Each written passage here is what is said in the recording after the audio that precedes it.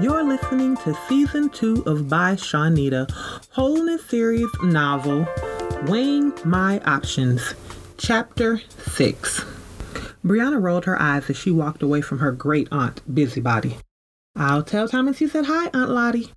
Her legs moved so fast, she resembled a cartoon character whose legs moved so fast, it made a circular motion. Aunt Lottie's sister blocked her path. Arms engulfed Brianna's waist. Protest, rude, futile, so Brianna accepted the embrace. "Aunt Minnie, Daddy told me what happened with your young man. We're going to get you together. God wants you to repent so he can open your womb. It is not his will for your marriage to end, darling. You've got to fight for your marriage." Minnie released Brianna. Her heart pounded hard enough to knock Aunt Minnie across the room. "We're not separated, Aunt Minnie.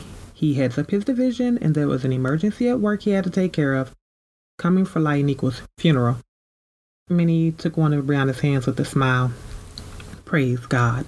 Prayers work. I told my entire prayer network about your problems, so don't you worry, honey. God is working it out."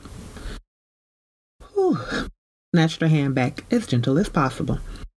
And Tony used to talk about the rude old women at church who thought because they were older, they could use God as a front to spread other people's business. No one warned. Those old women were part of their family. The pounding in her heart made its way to her head. A migraine formed at the nape of her neck. From bliss to stress in 10 seconds, her aunts beat their previous record. Distracted by the pain, she missed her meddling cousin, Tracy, walk up to her. No one knew how to kick up mess and keep it going like Tracy. News of Thomas's daughter spread through the family better than a cold, thanks to Tracy. "Well, look who the wind blew in." Tracy looked around Brianna. "You left that fine Thomas in the hotel." Brianna blinked. "Huh? I can't blame you. I'd keep Mr. Fine away from all my cousins if I went from dime to penny, too. Glad you came. Wouldn't have believed any of them if I hadn't seen it for myself." Tracy moved in close so only Brianna heard her. Kinda cliche to go from homecoming queen to heifer. You could have done something unpredictable and kept yourself up. Maybe then you could have some kids and keep your husband out of other people's bed. A vision of herself choking the life out of Tracy flashed through Brianna's mind as the pain in her head intensified. "My marriage and weight are none of your concern. Excuse me." Brianna used more force than needed to push past Tracy. Anger boiled inside Brianna's belly. Somewhere deep down in her heart, she hoped the rivalry Tracy started with her in middle school ended. Decent human beings didn't hold lifelong grudges. Decent human beings didn't call each other names. Decent human beings didn't revel in other people's struggles. Must have slipped her aunt's mind to teach Latricia how to be a decent human being. Her heart pounded in her chest. Thoughts of breaking laws and one smug nose crossed her mind. Brianna couldn't picture Thomas bailing her out of jail. She wished Thomas weren't the only one able to take care of whatever happened at his company. He protected her from all the foolishness some of her relatives needed to thrive. No one put them in their place with finesse like her Thomas. Brianna sighed. The garden tub of her suite beckoned to her. Some wine, a quick call to room service, and the day would be salvaged. The lady at the front desk mentioned several restaurants in walking distance when she checked in that delivered. Thoughts of some sweet cheesecake covered in white chocolate with a raspberry made by Cake Capers across the street from the hotel. After ordering some soul food gave her a brief smile. Her night could be saved. Nothing a little soul food and sweets couldn't fix. Julie almost fell under her dad's weight. No one could drink better than her dad. Being back in Atlanta without her mother proved to be too much for him. All of the liquor in the room vanished once his bag sat in the closet. He would ask her to run to the package store later if he didn't sleep through breakfast. The slumber party in Brianna's room felt days away. She propped her dad up with one arm and opened their room with the other. An older white man walked down the hall. "Serves you right. You should stick to your own kind." "He's my dad, you idiot." Julie flipped him the bird. The door fell open as the man's stride slowed. Getting her father into the room blocked him from her view. Don't let stupid people take you to their level, Julie. You're so much better than him. You're better than this. The fragrance of liquor rose from her father's skin and enveloped Julie. I don't want you to end up like me, Julie. Julie tried to ignore the latest bit of drunken counsel from her dad. It happened more than she cared to admit. Tonight, she saw something in his eye that told her his words weren't to be dismissed, no matter how many times she heard them before. Tell Caitlin and Devon I won't be back down. Make sure Devon don't saddle you with them kids. You haven't been home since the year your mother died. Enjoy yourself, Julie. Her dad collapsed into an alcohol-numbed rest. She knew well. Julie took a step toward the bed to adjust her dad's position so he wouldn't wake up in pain, but she knew moving him wouldn't help. The pain they shared ran deeper than a crick in his neck or back. She hoped the slumber party with Tony and Brianna staved off her usual nightcap. Moments later, she re-entered the hall where everyone gathered in circles and talked about La Uniqua, her video memorial, and upcoming funeral.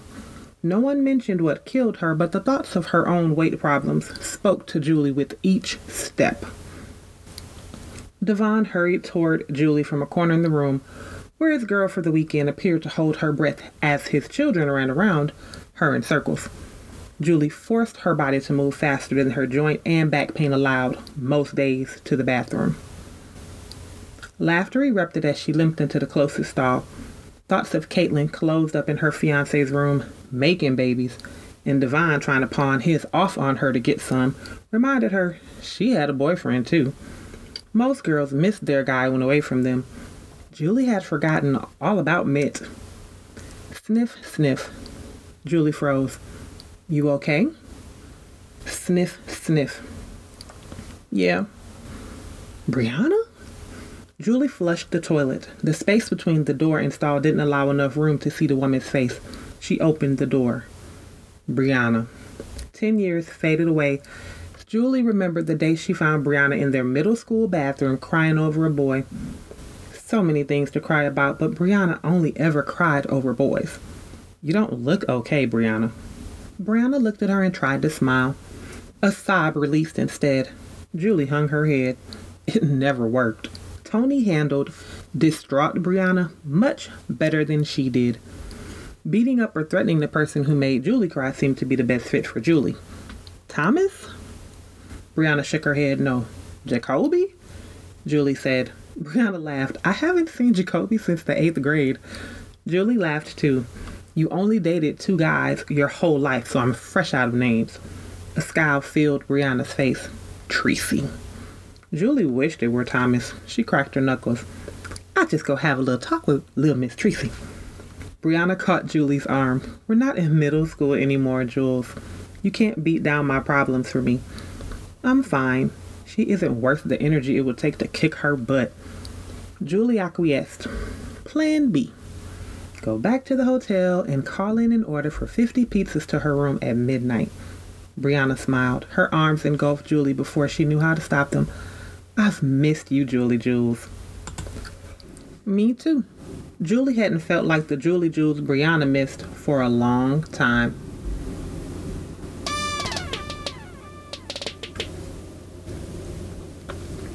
Tony watched the videos of her cousin flicker on and off the screen. No one knew how it pained her to see her protege in images discussed in the past tense. Information for the funeral crossed the screen. Reality of her own health issues hit closer to her heart. They could watch her video in a few years if she didn't do something to change her lifestyle and lose weight. Shame how such a pretty girl let herself go like that after high school. Aunt Minnie stood next to Aunt Lottie, blocking Tony from walking away from them in the left or right direction.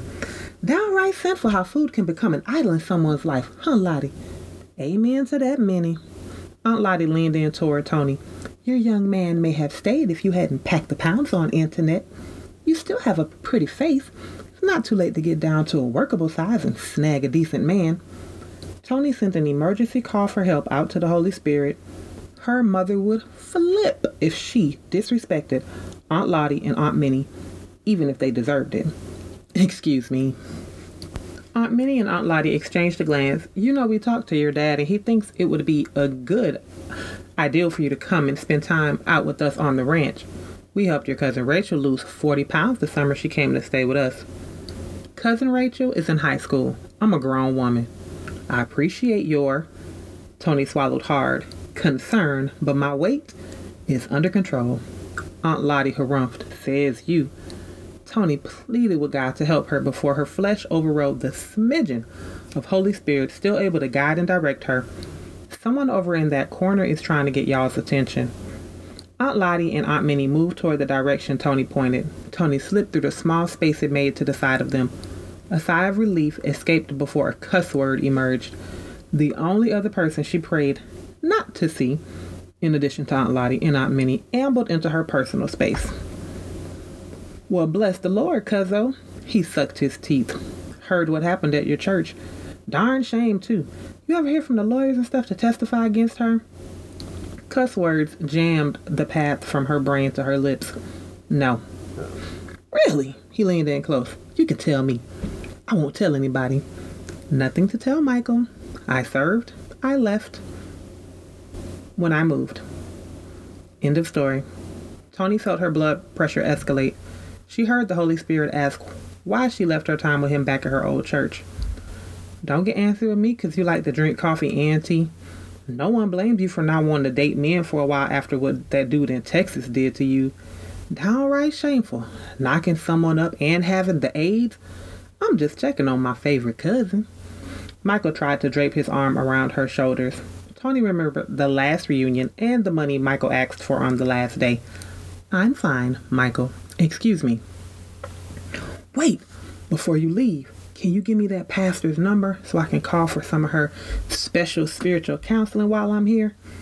Her cousin gave her an attempt at a killer smile. Duty calls, cuz I have to go.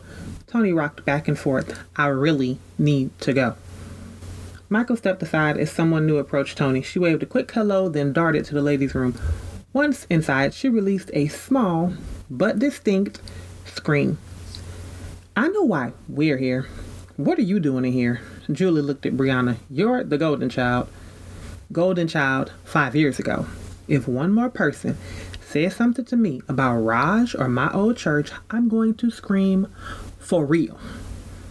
I'm over it. The garden tub and a takeout menu somewhere around here has my name on it. Brianna sighed. This day and those old witches are nothing a good cheesecake and some soul food can't fix. Tony smiled. Her stomach fought with her mind and craved the comfort of her favorite candy. A nice 2-liter soda and a walk up the street for some fries and a triple patty cheeseburger.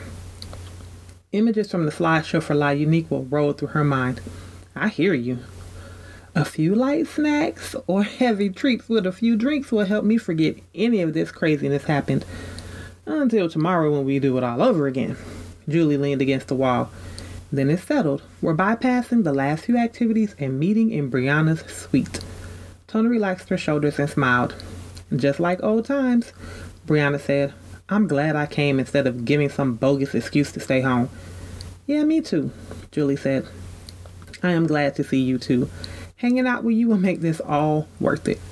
Tony decided not to lie. Just being in Atlanta felt awkward.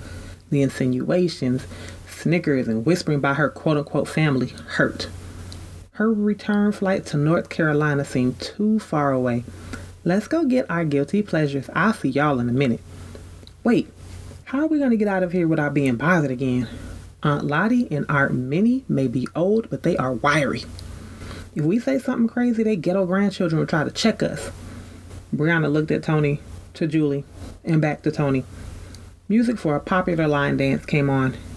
Everyone dances to this song. If we move now, they won't notice we're gone. Tony looked at their shoulders. Where are your purses? I didn't bring one. I have my room key and money in my pocket. Julie shrugged. Same here. I didn't want to carry it. Brianna batted her eyes. Good. Tony smiled. See y'all at the slumber party. Last one there has to pay for dessert. I hope you enjoyed Weighing My Options, Chapter 6, written in red by Shawnita. Yeah, that's me. Please tell your friends about the podcast and join us next week for Chapter 7. Oh, and in case you didn't know, you can see these characters and other characters from the Wholeness series over on my YouTube channel. Just search for Shawnita or go to my website and you'll find it easy. Thanks for listening. See you next time.